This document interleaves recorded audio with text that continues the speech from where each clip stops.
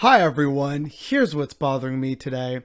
Remember how just a little while ago I talked about how the Catholic Church did their best efforts to try and raise 25 million for residential school survivors, but couldn't come up with nearly enough money? And how they had enough for this brand new church in Saskatoon? Well, I have a couple updates. One, a church, or rather a former Catholic church, burned to the ground in northern Saskatoon today. And it came to light recently that as the Catholic Church balked at paying residential school settlements, Quebec nuns sold nearly $25 million in real estate. Look, we tried really hard to raise that $25 million for the natives. Please pay no mind to the new $24 million church and the $25 million of property we just sold. So, yeah, I'm going to need the Catholic Church to stop. I again remind people that the final tally of money raised for residential school survivors totaled $4 million from across Canada. Not once did they say, hey, maybe out of a gesture of good faith and to do the thing that Jesus kind of commands us to, which is to divest ourselves of all our belongings and give to the poor and the needy.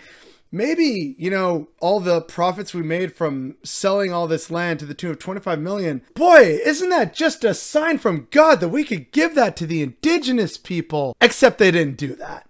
So they can raise money for a new state-of-the-art solar-powered church in suburban Saskatchewan. And Quebec nuns can sell $25 million worth of property.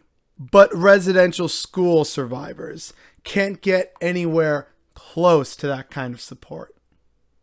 Numerous nunneries and lands sold for profit on indigenous land, and the indigenous people will see $0 of it.